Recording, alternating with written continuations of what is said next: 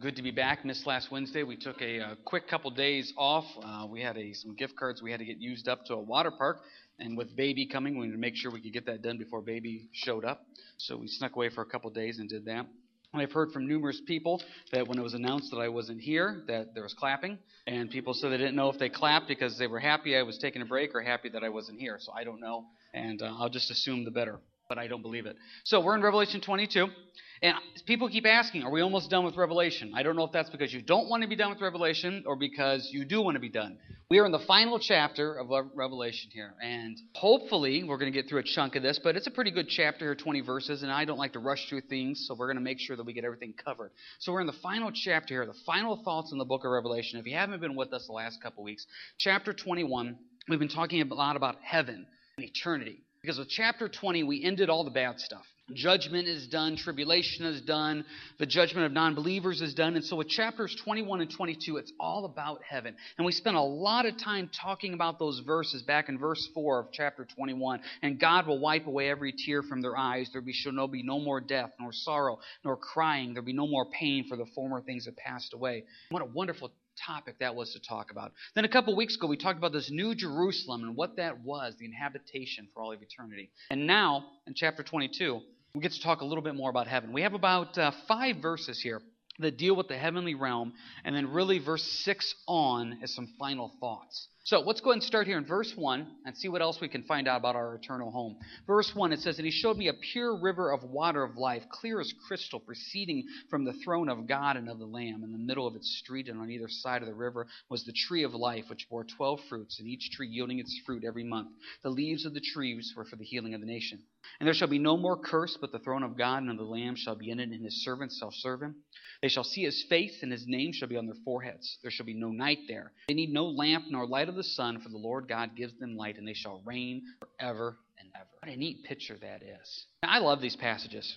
Somebody asked a couple weeks ago, what about the tree of life? Tree of life makes an appearance here in verses 1 through 5, which talks about that idea of the eternal life that we have, the eternity that we get to be up there in heaven. We've talked about this word eternity a lot here the last few weeks and trying to grasp our mind around that. We deal with such a finite world. We deal with seconds and minutes and days and months. To think about something going on for all of eternity, it's fascinating to think about. Now, we're on the eternal blessing side of it. But as we've talked about the last few weeks too, there's also the eternal hell side of it too. There's the eternal resting with the Lord, which heaven is, but there's also the eternal hell of not being with God. And so when we look at this eternal blessing, we stop here and we say, this is what we want. We want that relationship with Christ. We want the blessing of this. So what's going on? Verse 1, you see the water of life coming out of the throne, and then you see the tree of life with the different fruits. Now, it's just an interesting thing there. In verse 2, it says, the leaves of the tree were for the healing of the nations. That word healing is where we get our English word therapy.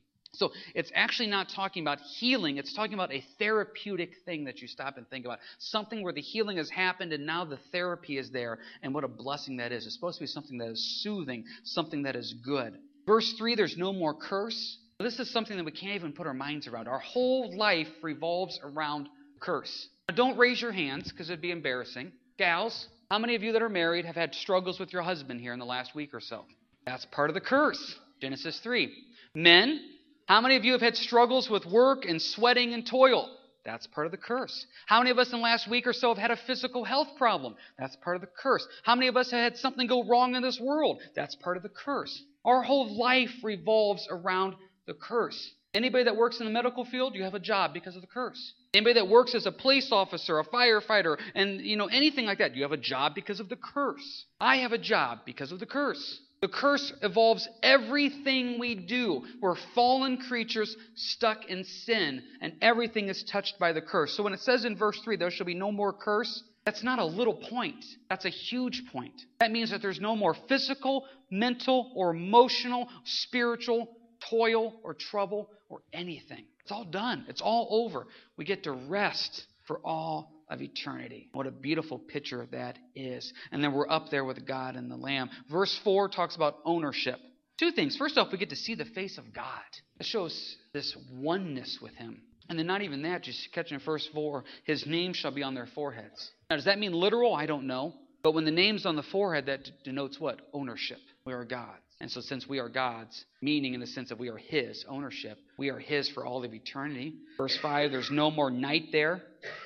There's no need, no lamp, nor light of the sun, for the Lord God gives them light, and they shall reign forever and ever. We've been outside a lot here with the way the weather has been going, and it's just so nice just to be in the sun. The warmth that it is, how good that feels. And so this idea of in heaven, why don't we need the sun? Because the Lord is our light, and the Lord is our warmth. God is everything we need. Our world revolves around, literally and figuratively, the sun.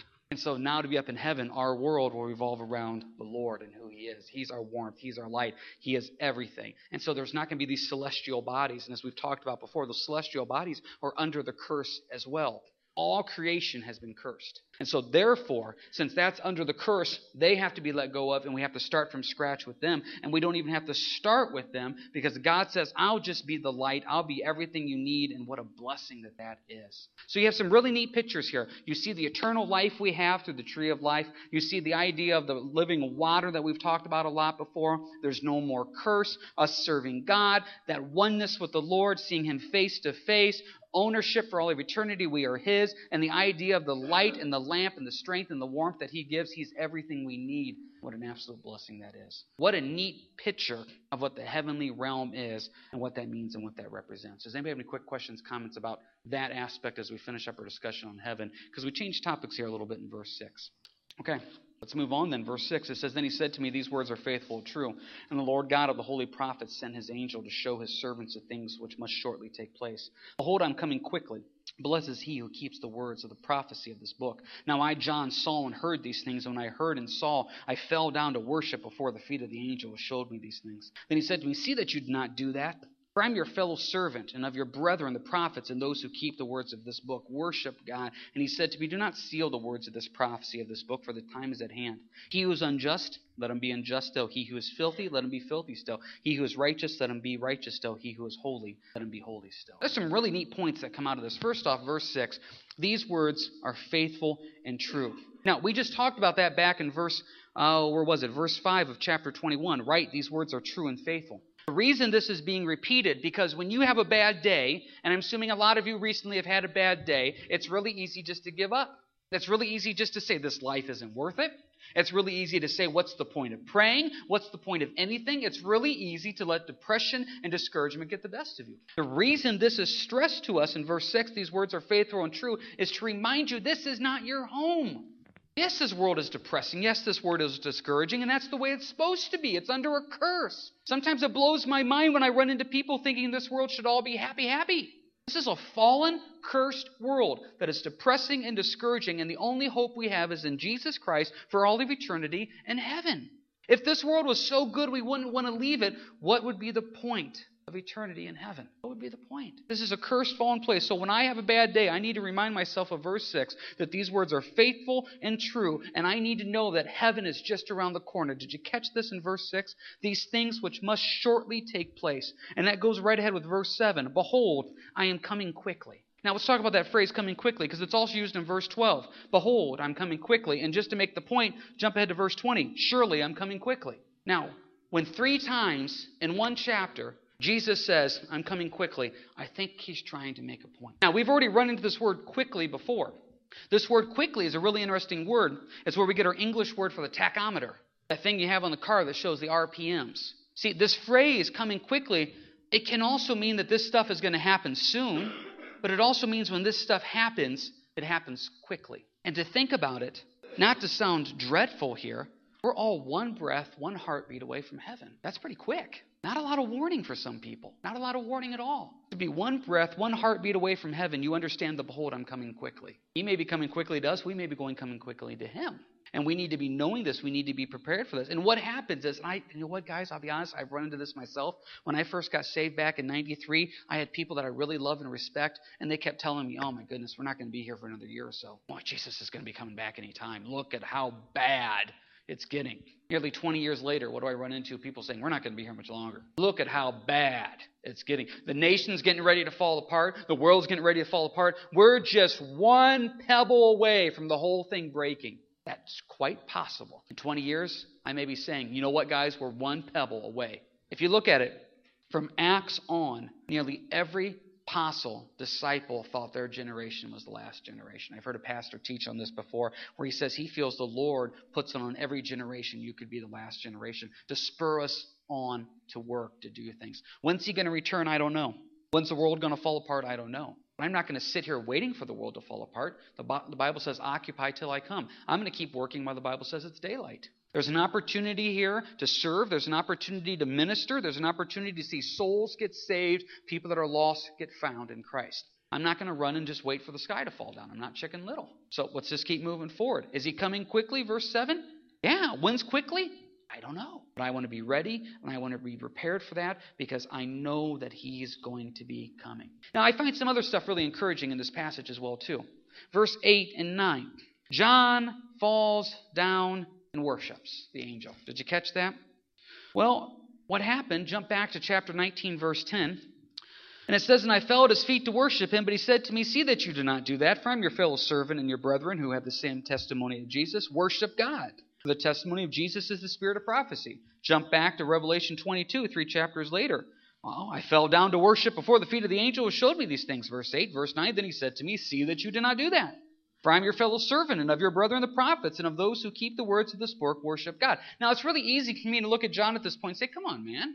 3 chapters ago, you just did the same thing. And we have this situation with our kids at home a lot where, didn't we just talk about this? Didn't we just tell you not to do that? And 3 minutes later, you're doing the exact same thing again? So it's easy for me to look at my kids and say, when are they ever going to learn? It's easy for me to look at John and say, come on, John, you're the the disciple that Jesus loved. He wrote 5 books in the New Testament. You can't figure this point out? Then I just need to look in my spiritual mirror and think of how many times do I repeat the same stupid things? And aren't you glad for the grace of the Lord? Aren't you glad where it says at verse 8, I fell down to worship before the feet of the angel who showed me these things. And then he said to me, John, you're an idiot. See, it doesn't say that. Aren't you glad? It says, don't do it. Grace. Mercy there. And I love that because we have a tendency to do dumb things again and again and again. And by no means whatsoever am I giving some green light to say, oh, I can sin and just ask for forgiveness and move on. I'm not saying that. But the point is we have a tendency to repeat really dumb things. And aren't you so thankful that once you do it and you feel that conviction and that guilt that you can just go to Jesus and say, Lord, I'm sorry. I just did it 3 days ago. Just like John just did it 3 chapters ago. But Lord, I am sorry. He forgives. What a beautiful thing that is. What a beautiful picture of grace and mercy that is. And I absolutely love it.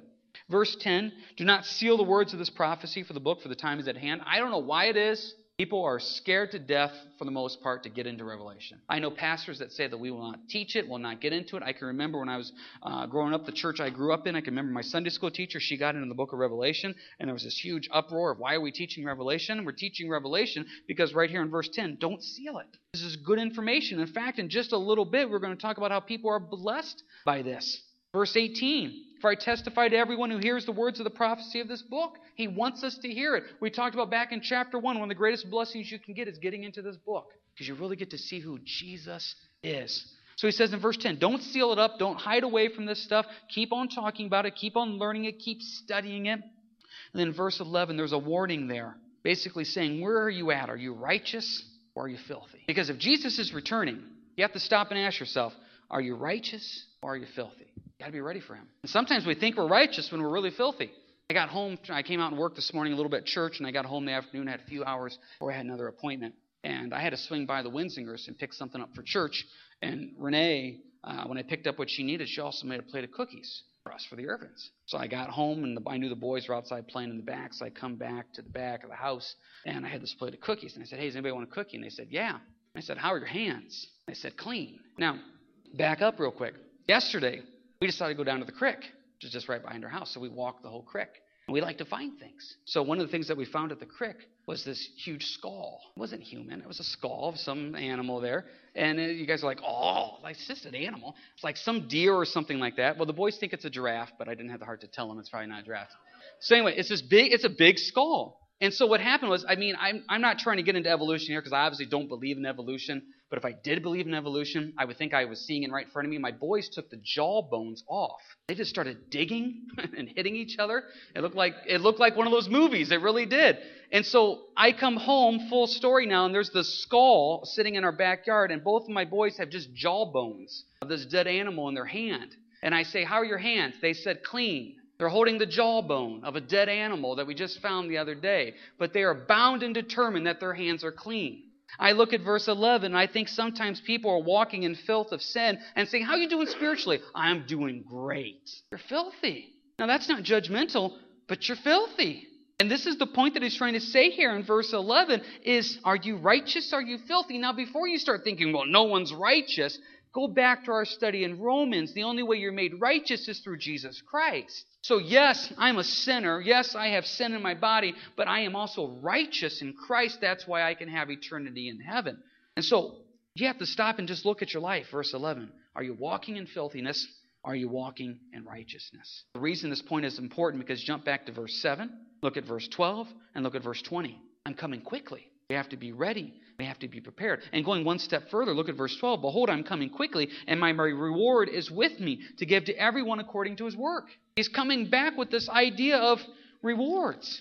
Now, at this point, there's usually someone that stops and says, well, I don't care about the rewards. I'm just glad to make it. I understand what you're saying. You're not looking for the rewards to pat yourself on the back. But you have to remember these rewards that we get are not for us. As we've talked about here numerous times, the rewards that we inherit for all of eternity are rewards that we get to then lay down at the feet of Jesus and say, these are for you. 2 John verse 8, we don't have time to go there, but just listen up. It's a great verse. It says, look to yourselves that we do not lose those things we worked for, that we may receive a full reward. I like that. That we do not lose those things we've worked for, but that we may receive a full reward. I don't want to show up at the gate of heaven empty-handed. I don't want Christ to look at me and say, okay, I'm glad you're here. I'm glad you believed in me. I'm glad you're in. How did you live your life for me down here on this earth? I don't want to show up empty-handed. I want to show up with a basket full of rewards to say, Lord, with the years that you gave me, with the breath that you gave me, this is how I served you. That's what I want to do. So when I look at this passage here about rewards in Revelation 22, once again to remind you, this is not the type of rewards that you get to walk around for all of eternity saying, look at me. This is what you get to bring to the party for all of eternity. Lord, this is what I did for you. How did I serve you? So this gives us a glimpse into this heavenly scene. This scene of, I want to be righteous through Christ. I don't want to show up empty-handed. And I want to come and go and serve the Lord with everything I got because He could be coming quickly. And I need to be prepared and ready for that. And I want to serve Him. I want to serve Him. That's what it comes down to. Now, before we make our final points here, does anybody have any quick questions, comments before we go ahead and get ready to close up here real quick? Okay. Just a couple of things I want to back up and make sure that we hit. I really like this point in verse 5 where it says that there's no night there, there's no lamp, no light of the sun, for the Lord God gives them light. I just want to hit this point real quick because I think this is a neat application point. That idea of no night. Now, we've shared this example before numerous times. When are we scared? We're scared at night. If it's noon and there's a sound down in the basement, we go down and look at it. If it's midnight and there's a sound down in the basement, I send dawn because no one wants to deal with it. There's this idea of night is scary. Daylight isn't. And a lot of us don't want to admit it because we're very manly or womanly, I guess. Verse 5, we walk in fear. We walk in fear of what the diagnosis is going to be. We walk in fear of what's going to happen to my kids. We walk in fear of I'm not going to find a job. We walk in fear of I'm going to lose my job. We're going to walk in fear that I'm never going to find the right man or woman. We walk in fear that the man and woman I found doesn't love me. We walk in fear all the time. Fear is representative of night. There's no night there. I'm just telling you right now, I can't remember the last day where there was not a hint of fear, worry, or anxiety in my life. I'm really looking forward to heaven just to be able to wake up and say, I don't have to fear anymore. There's no night. And this shining glory of God is a fascinating thing. And we get a few little glimpses of it. In Matthew 17, when Jesus is transfigured on the mountain, the Bible talks about Him shining.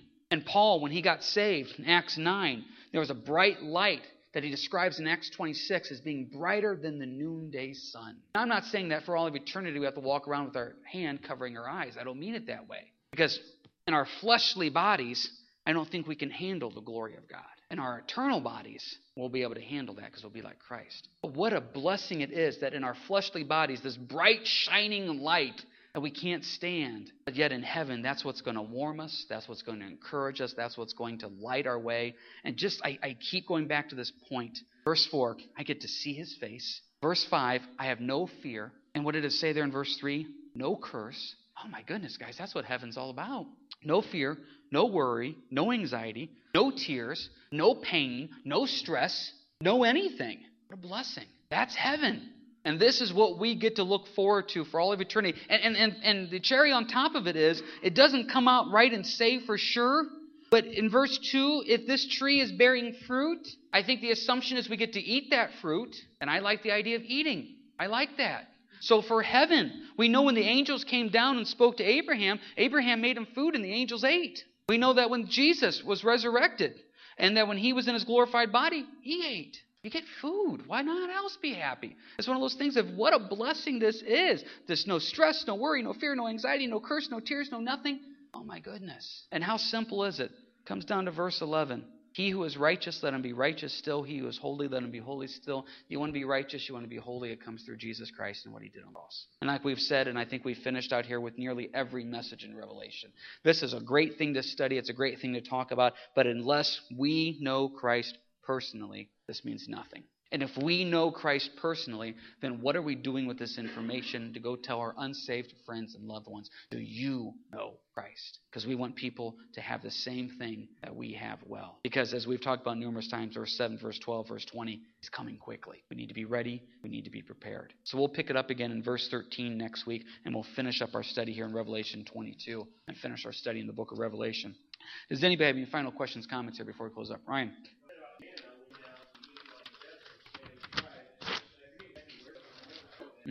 Yeah. And the thing about manna, you have to remember, and we joke about this a lot, and some of you know where I'm going. If you go back and you look at the description of manna, that's like a wafer with honey on it, etc. It's like a pastry. It's like a donut. It's like going out every morning and having cream-filled donuts. That's what the Israelites got to eat. So if for all of eternity, if manna is something sweet and good, that's a good thing to eat. So there's this blessing of that, and I don't know. I think there could be food in heaven. Could be kind of fun. Anybody else have anything they want to say here before we close up? All right, let's pray and we'll let you go. Heavenly Father, we come to you now and we just are very thankful for the day to be here, thankful for just the eternity that you give, the salvation that you give. Lord, help us to never take that for granted in our lives. But Lord, we want to be diligent serving you, Lord. We want those rewards, not for our glory, but for you. And Lord, if we know people that do not know you, we pray in the name of Jesus that the Spirit is speaking to their hearts, salvation and truth. And Lord, we lift this up in your name. And Lord, we joke a lot, we make a lot of fun comments, but thank you. Thank you for what you've done. Thank you for the eternity and the blessing of heaven of what that represents. And we lift this up in your name. Amen. Guys, have a good week and God bless.